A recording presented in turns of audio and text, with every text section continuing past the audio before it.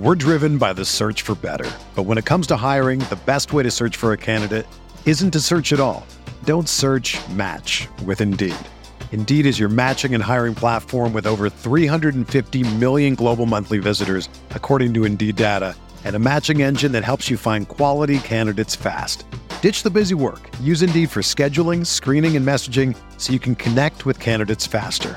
Leveraging over 140 million qualifications and preferences every day, Indeed's matching engine is constantly learning from your preferences, so the more you use Indeed, the better it gets. Join more than 3.5 million businesses worldwide that use Indeed to hire great talent fast. And listeners of this show will get a $75 sponsored job credit to get your jobs more visibility at Indeed.com/Blue Wire. Just go to Indeed.com/Blue Wire right now and support our show by saying that you heard about Indeed on this podcast. That's Indeed.com/Blue Wire. Terms and conditions apply. Need to hire? You need Indeed.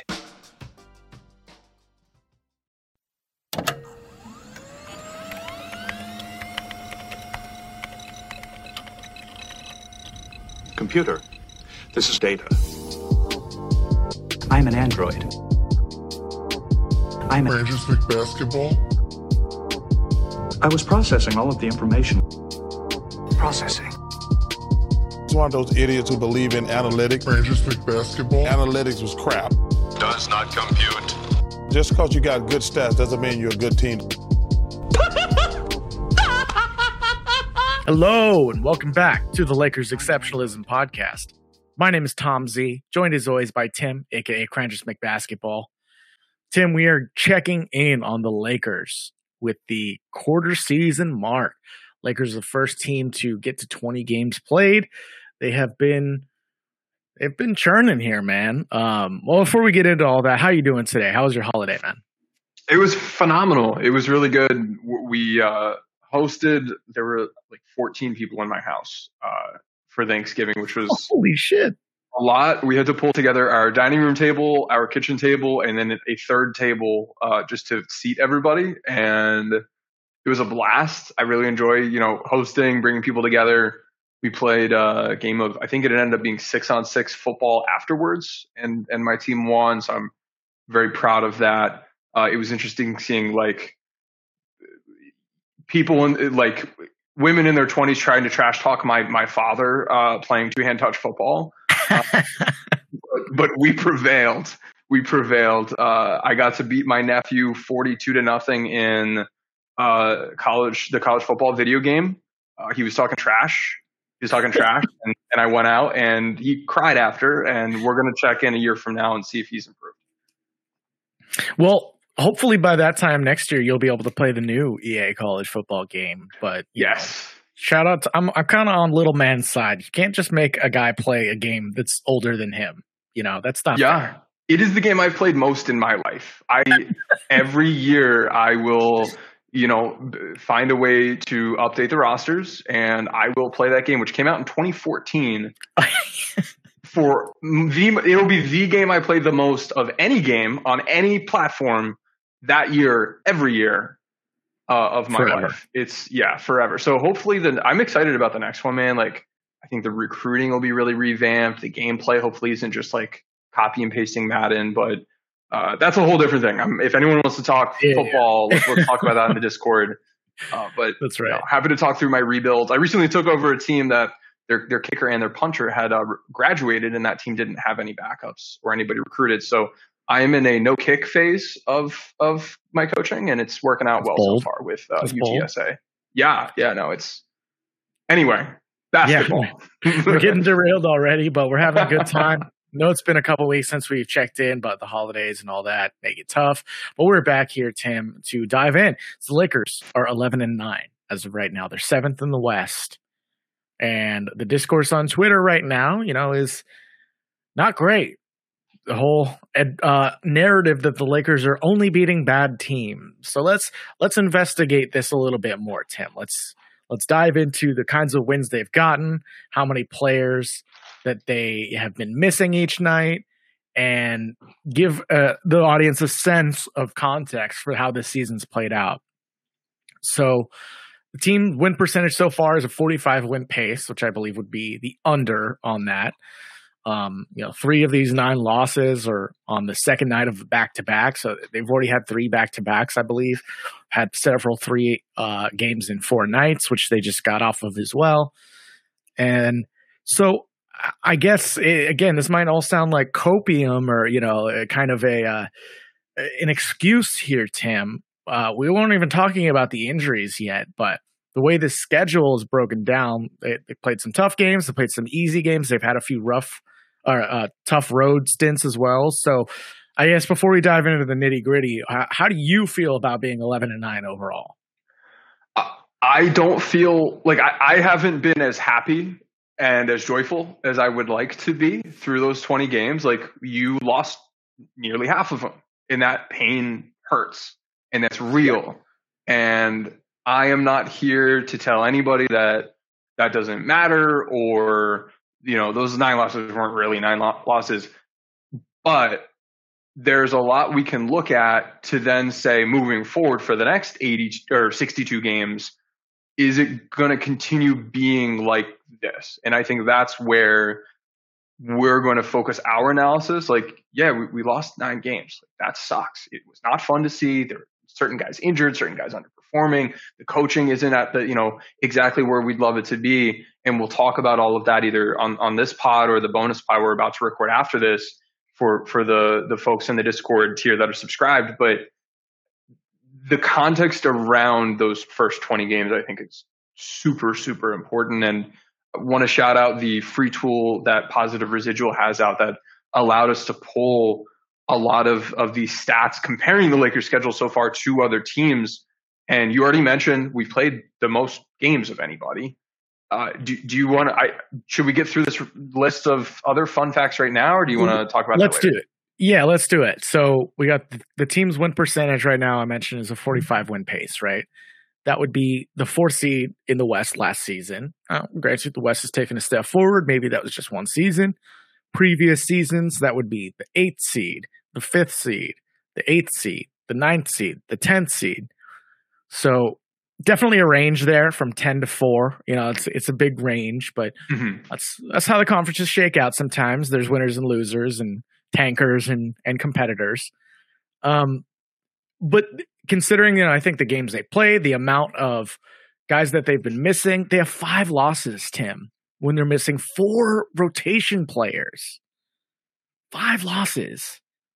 And a lot of these losses are against good teams. They're hard to beat in the first place, like Miami, or, Orlando is looking good. Philadelphia, OKC. And I don't know. We'll dive more into how many players they've missed each game. We did a little, investigation here in how that's played out. But I think, Tim, just the thing that stands out to me is that it's not as bad as Lakers fans are making it. Like, it just isn't. Yeah. And some of the losses, like when you lose to Houston, when you lose to Orlando, those are really, really bad teams last season. Right. They're not right now. They're not this year.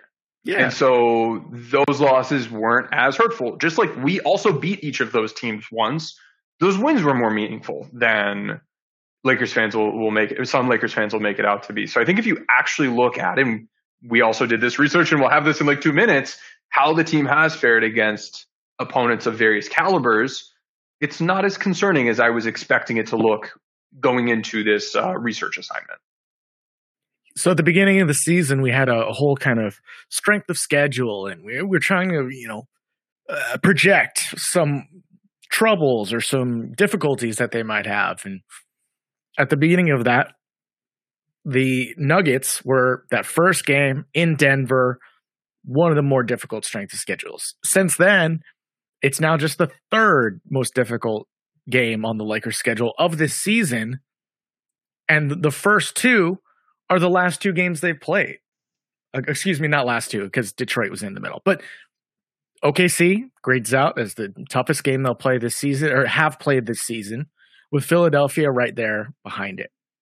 Now, they got blown out in both of these games, but OKC with 7 rotation players and a couple rookies, with rest disadvantage, 3 game and 4 nights on the road against a youthful OKC team. medium altitude. I think, Tim, going to remain one of the more difficult games of the season for the rest of the season. Yeah, toughest game on the schedule before considering the fact that you were missing 5 rotation players. Like, it is as schedule lossy a schedule loss can be. Totally. Still did lose by 23 points. That still stunk. It still hurt. But there are factors there that, in some ways help excuse that. And with everything we're doing today, this doesn't completely, exonerate Darvin Ham or individual players who aren't playing up to what we hoped to see. But it still does matter. We can't just ignore it. You can't, as long as injuries are an issue, and as long as the team has, second most miles traveled in the league so far, the third hardest overall strength of schedule, tied for second most back-to-back games in the league, the most rest disadvantage games in the league, tied for the second fewest rested advantage games in the league, and have played the most games. Like, all of that, the schedule as is, ignore all of the injury stuff. The schedule so far is about as hard as you can have. And that matters. That you can't tell me that doesn't matter. And so that has to be part of your analysis. It is part of our analysis. And if you're analyzing the team, it has to be part of your analysis as well, because, that's reality. You play who's in front of you, and the Lakers so far have had to play a lot of tough games between the travel, the rest, the altitude, and the opponents. And, that matters. If anything didn't make sense to you there, go back and listen to all that again, because what Tim laid out is one of the more stark representations of how tough this path has been for the first 20 games. So credit to you. That's super. I didn't know about the miles traveled and the disadvantage nights rest, but that's going to even out, right? They make it a point to try to balance those things out in the schedule, and I don't think they're going to end the season with that disadvantage there going forward. That said, Tim, help us. One of the narratives going around right now, especially on Twitter and the articles I'm seeing, the discourse, is that the Lakers are only beating bad teams.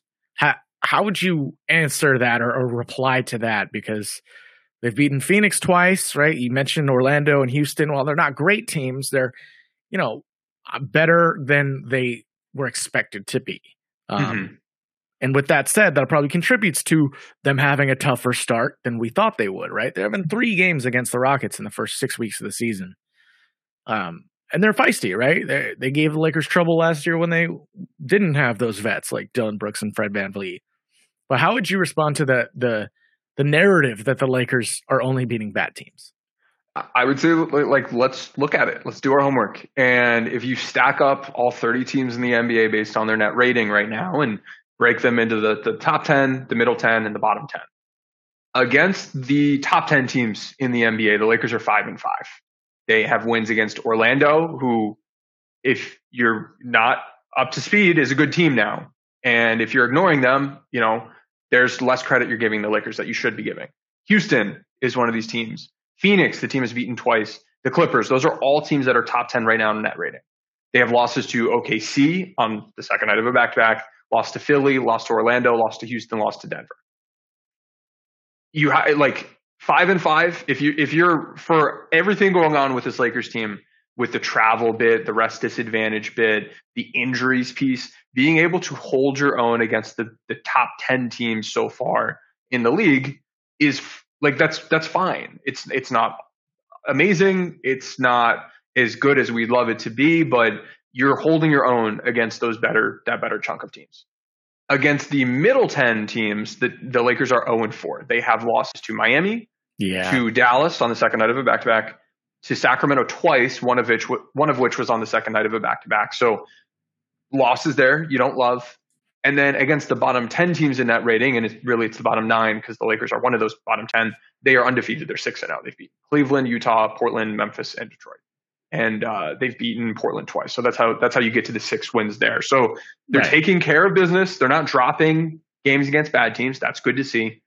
And then against the top 10 and the middle 10, they're 5-9, but they're 5-6 if you ignore the second night of back-to-back games. And so they're kind of holding their own against the better and middle chunk teams. And that's ignoring the fact that the Lakers have been incredibly injured, which is one of the other major elements that when you kind of write it all out and look at the schedule, it's like, oh, shoot. Yeah, this is a big problem. And it's something that I think also plays into the narratives that the Lakers can only beat bad teams. Because when we look at which games the Lakers have been missing players, and for this exercise, you and I collected information. We counted rotation players. We didn't count JHS. We did not count when Max Christie was just a DNP-CD. That didn't count as, missing a guy. We're not counting the two-way guys. We're not counting Max Lewis. None of those guys were part of this. This was like missing Vando counts, missing Vincent counts, missing Rui, AD, Jackson Hayes. Rui's had 2 injuries so far this season. Vando hasn't played a game. Vincent played just the first couple games of the season. Like, you're missing a lot of players. And when we sort all 20 games the Lakers have played so far this season by strength of schedule based on that positive residuals tool, which accounts for the opposing team strength, whether it's a home or away game, the altitude of the game, and the rest advantage or disadvantage. Let's see here. So of the top 1, 2, 3, 4, 5, 6, 7, 8, 9, of the top 9 hardest games the Lakers have played this season, they have gone only 2-7, which sounds bad. That sounds really bad. In those 9 games, they have been missing 4 or 5 rotation players in all but 3 of them. Like 4 guys, 5 guys. That is such a big chunk of the rotation. Guys. Say that again, Tom. Sorry, I was just repeating 4 or 5 rotation players. So I don't care how deep you are or how versatile you think your team is. Like, that is not. I mean, you mix that in with first of all these are on the road, which I think is kind of interesting. But yeah, and they took a while for them to get a road win. It's been documented. I'm not super concerned about that yet, considering all those guys missing. Sorry to interrupt. I just had to it bears repeating. It does bear repeating. No, thank you. Again, 2-7, but in those 9 games, you were missing an average of 3.2 rotation players, and you were missing 4 or 5 guys in 6 of the 9 games. Then of the 11 easiest games on the schedule, they have won 9 of those 11 games, and they have been missing 4 or 5 rotation players in only 1 of those games. And it was against the Clippers, and they won in overtime. Mm-hmm. So we find ourselves in a situation where in the hardest games of the schedule, the Lakers, from an injury standpoint, have been the most limited by far. And so we haven't seen this roster be able to fairly compete. In the easy games, they've been more healthy, and they still haven't been all that healthy. They've still missed, 2, 3 guys. They've missed an average of 2.4 rotation players against the easier games, I should say, based on all those different factors. And they've been winning most of those games, even down 2, 3 rotation players, many of these games.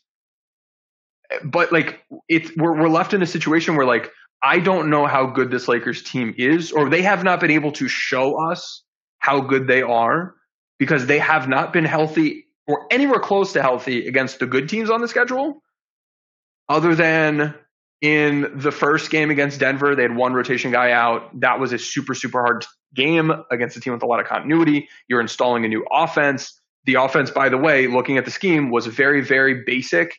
They lost that game, and whatever. One of the first games of the year. Sacramento, 3rd game of the year. They lost in overtime. They, again, were only missing 1 rotation player with Vanderbilt. This was before the injuries really started. But the scheme still was not built out. In the first, I'd say 4 games of the season, the scheme really wasn't in a great place. And the team went 2-2. And that was really the only stretch of the year where they were healthy. And then from game 5 on, they've been missing 5 rotation players 1 game, 4 rotation players in 6 games, 3 rotation players in 3 games, and then in another 6 games, they've been missing 2 guys. And when they're missing 2 rotation players, they're 6-1 on the season. Missing 3 rotation players, they're 2-1 on the season. Missing 4 or 5 rotation players, they're 2-5. So like, it's weird how like these factors kind of perfectly align, and it results in you being able to, through different lenses, say different things about this team, but throwing all the context together, the only conclusion I'm left with is you can't say this team can't be good teams because they haven't had a real chance to. It's so much good context here, Tim, that we say over and over, but people, I guess, forget the longer it goes on, the nagging injuries. I mean, one of the times, LeBron missed a game against Portland. AD missed the second half basically against Miami. That doesn't exactly factor in, but we're driven by the search for better. But when it comes to hiring, the best way to search for a candidate isn't to search at all. Don't search, match with Indeed. Indeed is your matching and hiring platform with over 350 million global monthly visitors, according to Indeed data, and a matching engine that helps you find quality candidates fast. Ditch the busy work. Use Indeed for scheduling, screening, and messaging so you can connect with candidates faster. Leveraging over 140 million qualifications and preferences every day, Indeed's matching engine is constantly learning from your preferences, so the more you use Indeed, the better it gets. Join more than 3.5 million businesses worldwide that use Indeed to hire great talent fast. And listeners of this show will get a $75 sponsored job credit to get your jobs more visibility at Indeed.com/Blue Wire. Just go to Indeed.com/Blue Wire right now and support our show by saying that you heard about Indeed on this podcast. That's Indeed.com/Blue Wire. Terms and conditions apply. Need to hire? You need Indeed. When you need mealtime inspiration, it's worth shopping Kroger, where you'll find over 30,000 mouth-watering choices that excite your inner foodie. And no matter what tasty choice you make, you'll enjoy our everyday low prices, plus extra ways to save, like digital coupons worth over $600 each week. You can also save up to $1 off per gallon at the pump with fuel points. More savings and more inspiring flavors make shopping Kroger worth it every time. Kroger, fresh for everyone. Fuel restrictions apply. I think it's interesting to consider also, Tim, not to do too much, what about this or what if this happens, but the Lakers are a Cam Reddish and a Kyrie Irving jump shot away from being 13-7. How would you feel if this team was 13-7 right now? I'd feel phenomenal. Like, that's a great record given what the strength of schedule has been and the injuries the team has faced. Granted, they aren't 13-7, and the shot against Miami, it's fine. It's the right play. Cam was in a slump. Just missed the shot. That's the right basketball play. We called it out there on live. It's fine. It was a good process. The Kyrie one's kind of annoying because, Austin helped down and didn't need to. And I don't know. That one hurts a little bit because especially it's like multiple games in a row. Dallas has stabbed our heart out and Kyrie at the end. I don't know. I just think that's funny. But they're not, right? They're 11-9. They're not 13-7. They've had a couple bad bounces at the end of games there. They also had a couple close games in those second nights of the back-to-backs that you mentioned. The Sacramento game, the first one in overtime. Or sorry, that wasn't a second. That was the second Sacramento game. But they lost a close game in overtime to Sacramento. They lost another one there to Dallas that they, again. So the ball bounces this way, ball bounces that way. And, they had a couple opportunities to lose the game as well, like against, against Houston, that game. 1-point win very easily could have swung the other way. Mm-hmm. The thing that stands out to me, Tim, we can dive into this more later in the pod. We break down the offense and talk about Ham and go over our census / temperature check from the fans. It does seem like they've improved greatly. Their scheme, their building, and it's hard for me to have too much like fatalism in November.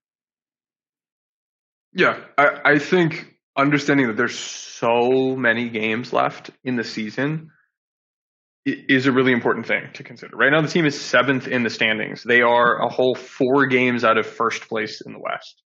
They are 2 games out of 3rd place in the West. You're not going to be at championship level game 1, game 10, game 20, game 30 of the season. And that's okay. But the team is building. They're getting better. Rome was not built in a day. They're, with everything that's gone against them with the schedule and the injuries, they're still just a game or 2 away from really solid seeding. And that, at the end of the day, at the end of the 82 games, that is what we're looking for. We are looking for good seeding to set yourselves up for a playoff run. And we are looking for the form of the team at that time to resemble a playoff championship contender.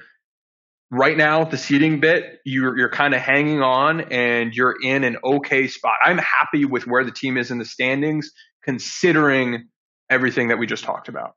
They have not taken themselves out of position to compete. This is not a team that is 13th in the West and 12 games out of first place or something like that. As they are continuing to improve, as those underlying measures are continuing to get better, and you have a hiccup there, here and there. The Philly game was not a good process game. Right. But as long as the process continues to improve, you're going to get healthy. The schedule does lighten up. We're going to see the team go on a run. We're going to see the team go on a roll. I would expect the first half of this December schedule, the team gets a lot of much easier games. They are going to look like a much better team. And it's we're going to see people say, oh, wow, look, they've figured it out. No, the schedule got easier and they're probably much healthier. And that doesn't, that doesn't take away the validity of those wins in those situations. But these factors that we're talking about are very real factors. If home away didn't matter, it wouldn't be talked about. If injuries didn't matter, they wouldn't be talked about. If rest didn't matter, it wouldn't be a big talking point in the NBA. These things all matter, and so far they've all gone against the Lakers. But despite that, you're still right where you need to be, and you should be healthy, as early as tomorrow, pretty healthy. And the process, I think, has been masked somewhat by these other factors, but is in a place that Tim, am pretty happy with. And I think we're going, we'll dig into that on the bonus pod, but don't be surprised if this Lakers offense suddenly starts popping off as soon as they get a couple guys back. Don't be surprised if the Lakers defense is putting up really good performances when they're not down 5 rotation players, because they're doing smart things that are there. They're on the film. They are happening, but aren't resulting in the win at the end of the day because the team is dead tired on the road against a really good opponent on the second night of a back-to-back running a 7-man rotation. So I hear you. I totally agree with you again. I think we're on the same page as far as our temperature check. And again, we'll get into that later. But for those of you just playing devil's advocate out there saying you can take that promise and kind of shove it. The Lakers are one of the worst 3-point shooting teams in the league. And you told me, Tim, that they wouldn't be. They were 25th last year and they're 29th in non-heave 3-point shooting right now in the league, 34.07%. And it boggles the mind as to how D'Lo shot the ball well, so up and down, but overall, I think he's plus 40% on the season. LeBron's gotten his 3 back, it seems like. Austin, these guys are all hovering around 40%. So why is this such a bad 3-point shooting team? And not only bad, infrequently taking threes as well, to me, is more of an issue and a longer term red flag. So I'm curious how you unpack that narrative and how you see that 3-point shooting is just, again, waiting for more regression. We had a little bit that came through, and now we're just, hoping for more. Yeah, we're seeing bounce backs. We're seeing guys, they have ups, they have downs. Right now, the shooting hasn't been good, and D'Lo shot well, LeBron shot well, but just about everybody else hasn't. Prince is underperforming, but over the past 6 games, he's at 40%. Reeves is underperforming, and recently it's been some of his worst shooting. Christie's underperforming. Christian Wood is underperforming. Cam Reddish, he's underperforming despite the fact that he's getting like stupid wide open threes. He's still not hitting a lot of them and is underperforming. Gabe Vincent, when he played, was 1 for 14, I think is the 3-point number for him.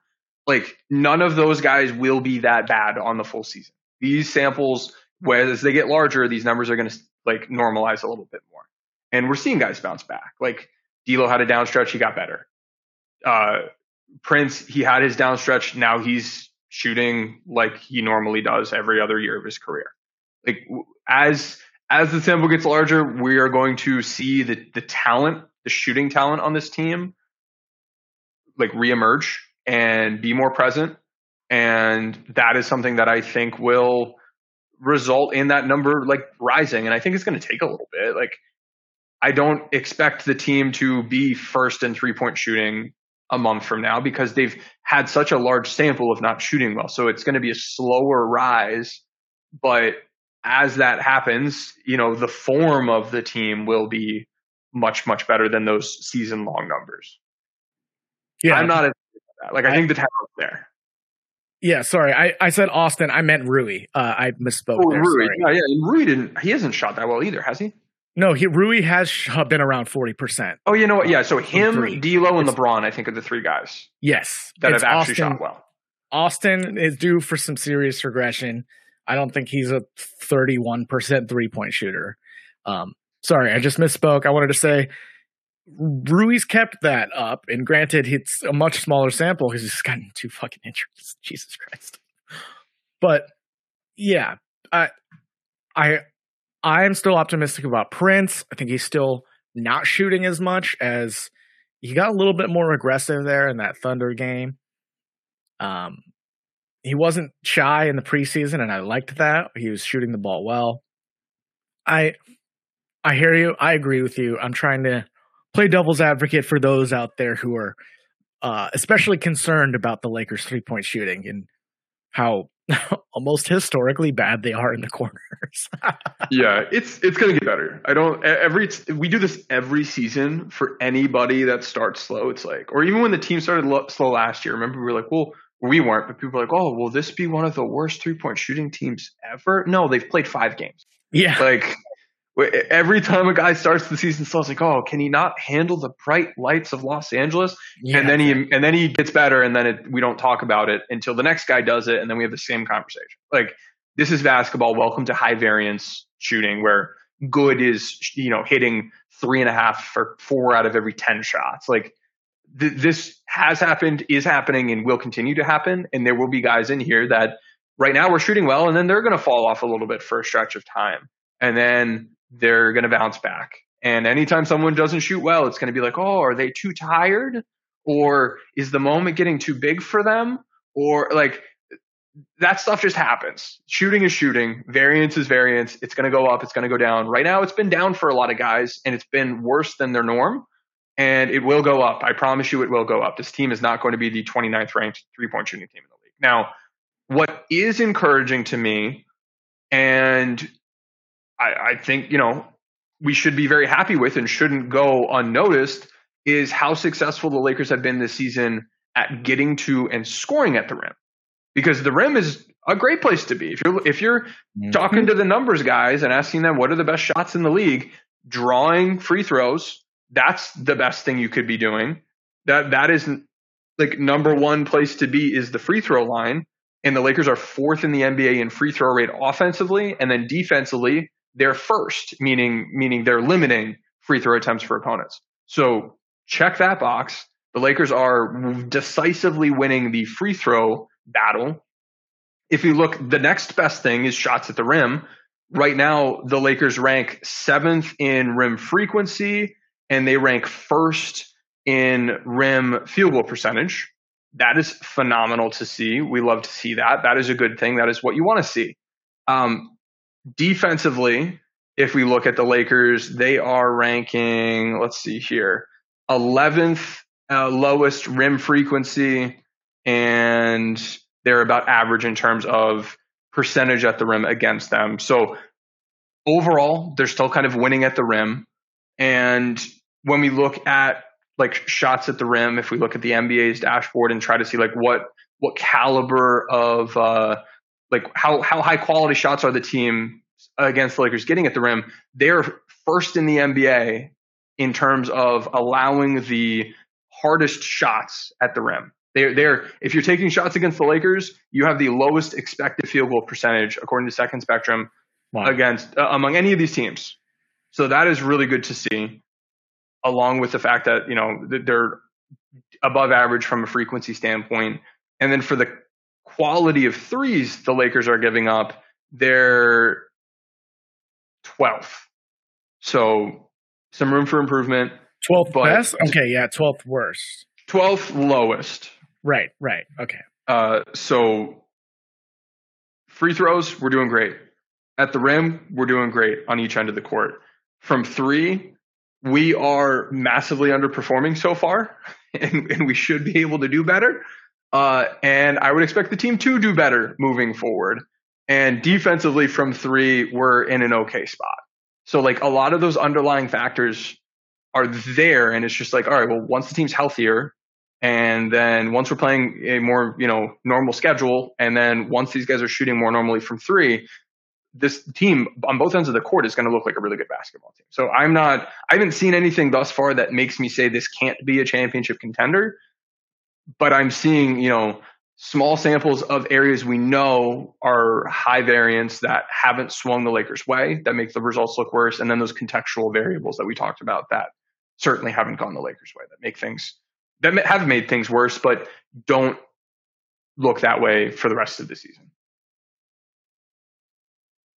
So I'm curious if you think, because I don't know how you read this data, like in a definitive way. And I'm not saying you, I'm just saying it's hard to glean a long-term outcome from this data to me because of how many of these guys have missed time, right? I'm trying to add it up here quickly. And I think it's 51 missed games for the Lakers off of that chart that we did, just adding up each game into a raw total. 55. I'm sorry, I missed some. Yeah, 55 missed games. So we haven't seen Vando play at all.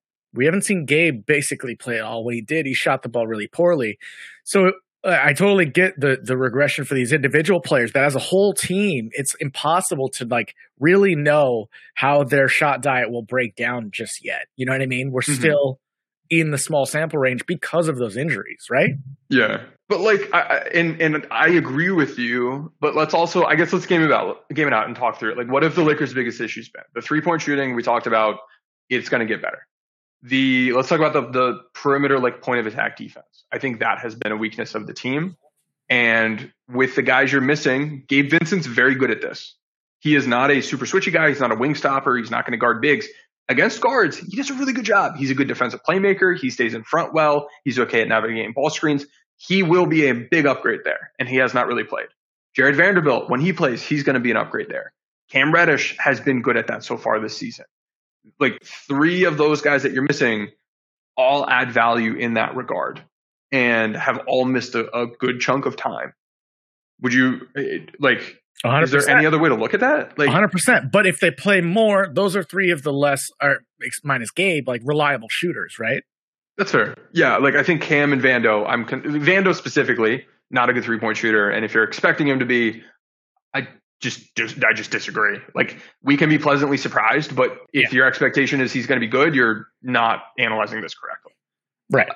But yeah, no, Cam, we're seeing him get super high quality. He's underperforming it right now. He's underperformed a lot of the games so far this season, but has also had a handful of games he has shot well.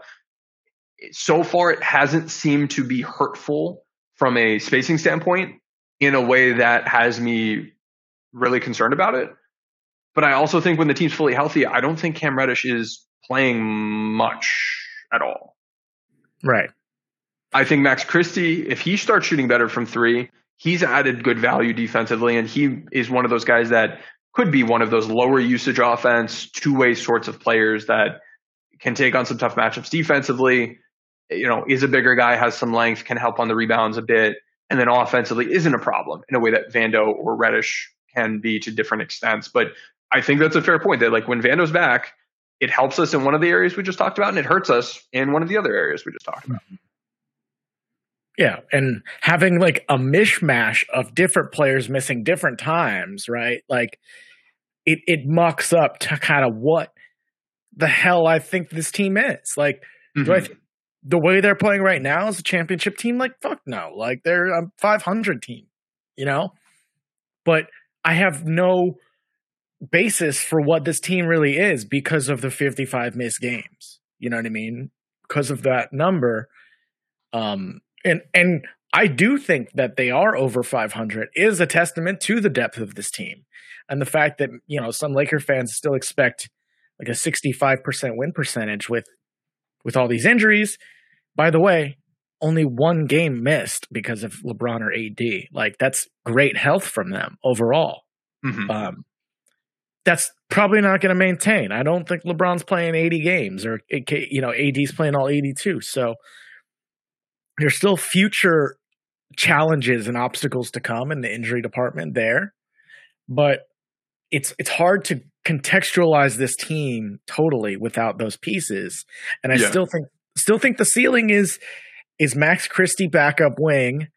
And if there's maybe a little bit more size, you can slide Cam in there, because once Max Christie can figure out how to not foul so damn much, make some more of his threes. He's made some nice reads. He's making middies, pulling up off of a closeout. You know what I mean? He's he's cutting better lately. His point of attack defense on Donovan Mitchell was fantastic.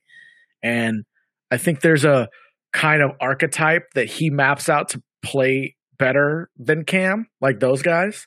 And I think there's the Kawhis and the PGs that we saw Cam make a big impact on in the Clippers game that lean more toward Cam, right? Yeah. So having those they're not Swiss Army knife, but two sides of the same coin is good. Like I was encouraged by Cam's performance so far this year, I think. And that was going to be my next point is I agree. Like, Cam has impressed me. Max Christie, now that he's getting to play a little bit more, he's done a pretty good job defensively, and there's still things to clean up, but they're each tools in the toolkit that make really good sense in certain situations.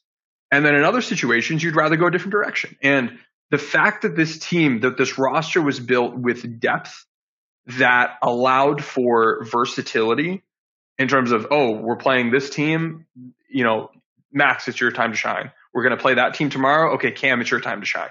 From a Wood versus Hayes standpoint, you have flexibility. These guys are at their best selves in certain tactical situations that when you're missing 4 or 5 rotation players, you can't do. It's just, okay, well, now my guy is, you know, this guy who's really good at A, B, and C is going to have to go do, you know, D, E, and F because he's the only option. Like, we're seeing lineups that don't make sense that we're not going to see in the future. We are seeing guys put in positions where, like, oh, well, in theory, if we're facing a drop defense, we'd rather have this guy in instead of that guy. You can't do that because one of the options is injured. And so, like, fully healthy, this team has the ability to press different buttons and put guys out there in positions to succeed that right now we don't have the luxury of. It is, you know, you are not a not fully formed, but like, you are not a well-rounded player, and yet we still have to ask you to do things you're not good at or put you in situations that don't fit you the best because the other 2 guys that we would be considering are injured today. And when we get the roster more healthy, you have more challenges from a minute standpoint, but in a good way. And it allows for that ability to be flexible and put out the best version of the Lakers rotation on any given night based on who you're facing. And that's something we just have not had the ability to see yet this year. That absolutely should be one of the key strengths of this team. It was a key strength of the Lakers' last championship roster, being able to flex the lineups based on the opponent, and just the scheme versatility and the matchup fit hasn't been there in a way that I fully expect to be there as soon as we start getting healthier. Yeah, I mean, you can point to the kinds of wins that they've had, but that 3 players missing benchmark of them being, you know, 9-4 with those guys, with 3 guys. 3 guys seems to be that Mendoza line. Now, of course, it depends on which 3 guys. it was pretty brutal that time when the Lakers had like no bigs, and it was like, Jackson was out and AD was hurting in that Miami game. But we talked a little about our left cons in general on the stream last night against OKC, and talking through it, Tim, doing the research today that we did. I voted for a 2 last night. If you're not familiar, left con is our take on def con. 5 is everything's hunky-dory. 1 is the sky is falling. I voted a 2 because I'm still can have some concerns. Digging into what we've talked about, I think a 3 is where I'm landing today. But okay. Yeah, and that's where I was last night, but it was like a weaker 3. Mm-hmm. And I had felt a lot of these things, but actually having to do the research and concretely be able to, look at them, I feel much stronger about my 3 answer last night. I'm in that same boat as you. Like, we've played 50% of our games missing 3, 4, or 5 rotation players. It's crazy. That's crazy. And the 3-point shooting will be better. The point of attack defense will be better. That flexibility will be better. The rebounding of this team, which has a lot of people concerned, the offensive rebounding can and should be better. I think there are tactical things the team can do to improve on that. Because you play 5 out, it does not mean you are punting here. It does absolutely not mean you are punting here. Do you know who the best offensive rebounding team in the NBA is? I wouldn't expect you to, but do you know who it is? Is it New York? New York's second. That's a really good guess. They're almost first. Utah is the number 1 team. Who is? Utah, the Utah Jazz. They play 5 out. They're big though. They're like 3 is like 6'10", right? They've got big dudes. Yeah, they've got size across the board, but they play 5 out. And they just crash really well. They crash smartly. Right. They crash actively. Right. So much of rebounding success has more to do with it depends on who's at the rim when the ball's there. It doesn't matter who's standing at the rim or at the 3-point line before shots gone up. You can play 5 out, get the spacing of 5 out, and then crash purposefully to attack and get extra opportunities on jump shots. And that's what they do. And they're really smart about it. I was talking yesterday to a scout for another team who was scouting them. And he saw my tweet about the Lakers don't have to be this bad at offensive rebounding just because they're a 5 out team. And he brought up Utah to me. And I was like, yeah, you know what? You're right. They are first. And they do all these things. Like, there are other teams. Golden State's 7th. Denver's 10th. Detroit plays in 5 out. They're 9th. Atlanta plays in 5 out. They're 3rd. Like, Phoenix plays in 5 out. They're 4th. It's not all teams who just clog the paint and have dudes standing next to the rim all day. The Lakers can be better at this. And one of the guys who has been really good at it is Rui, and we've missed him a lot. Vando should very much be helping here. He's a guy that crashes because that's kind of his thing. Like, offensively, he is adding value through his short roll playmaking and through his ability to like get some offensive rebounds because he knows he's not a spacer. So he's always just kind of waiting for the shot to go up to crash.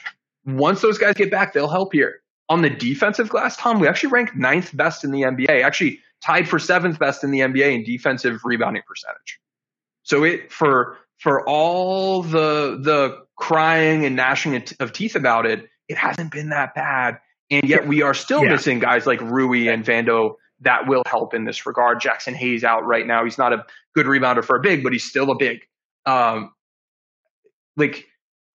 A lot of the Lakers' issues so far this season, I see them being able to improve on as soon as they get healthier. And even in some other areas like the pick and roll game, which we're going to talk about, I think on the bonus pod, we're going to save that. Yeah. It has very tangibly improved.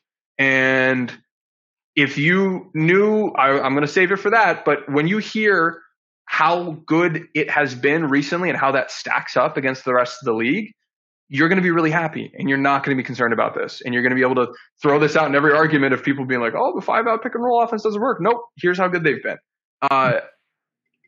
Stick around for that if you're listening live. And if you are listening to the recording, check out the bonus pod. If you can't get to that, go pay the $5 a month and get double the podcasts a month from us and a film room and all the other things that you get with that super cheap subscription. Because that is another area that was a concern and is now no longer a concern for me whatsoever. Yeah, just quickly on the defensive rebounding thing, it's like that was really loud and really like consistent for a week or two, right? And that kind of thing sticks in people's brains is, you don't recognize that it was improved greatly when you're, still losing games or getting blown out. That's not the reason those games got lost, right? That wasn't the reason they lost to Philly. They gave up more offensive rebounds to OKC, who's one of the worst rebounding teams in the league. That's a little concerning, but it's still like context matters. When it's loud, you have to put your earphones on, right? Protect your ears and feel it out, wait it out, like see that context. So it's the type of thing where like if you're seeing the Lakers have issues with defensive rebounding, it's not that your eyes are lying to you. It's not that it's not happening in certain games, in certain situations. It's that overall, that hasn't been an issue every game. Here and there, it's been problematic. But overall, it's not as frequent as it might seem when you see people tweeting about it every time the other team gets an offensive rebound. They say, oh, well, we stink at this. It feels like more when it's pointed out to you in that way. It's so much more salient when you look for it or when you are being told this is exactly what's happening. The Lakers over the past 10 games of the season, so they played 20 games. Over the last 10 games of the year, they've ranked second best in the NBA in their defensive rebounding percentage. I've been tracking the box outs. They have substantially improved over the past handful of games. They're doing better from a habit standpoint, from a process standpoint, and the results have been substantially better. And that doesn't mean they will always be this good. Maybe they're going to get lazy with the rebounding and the boxing out again, and it's going to fall. But it's currently not, to me, a big issue with today's Lakers team right now. It was for the Lakers game 3, 4, 5, 6, 7 of the season. It's not right now. And I don't expect it to be once you add a Vando back, once you add a Rui back. Those guys should only help in this regard. All right, folks, that's going to do it for our public pod. Those of you on playback, stick around. We are going to go right in after we do this outro. That's how we feel, Tim, and we're sticking to it. Quarter of the way through the season, 20 games in, they got to do this 3 more times. And they put together a great final 20 games, 25 games last season post-trade. I think Lakers fans should feel just fine and not stress themselves day in, day out. Yeah, no, we're doing okay. And we're about to go through each individual player and then also the offensive scheme, defensive scheme, and rotations and grade out how we think those have gone and compare that with what, the votes from the people say. So again, check out the bonus pod. But big picture, I think this sums up well how things have gone and how we feel about them and where in that we're still concerned and where either things have already gotten better or should get better moving forward. Sounds good. Thanks, everybody. As Tim said, hit us up on Twitter with a screenshot that you're subscribed to our YouTube to get in our Discord and, get in there. Check out all the extra content we're doing. And until next time, we'll talk to y'all later.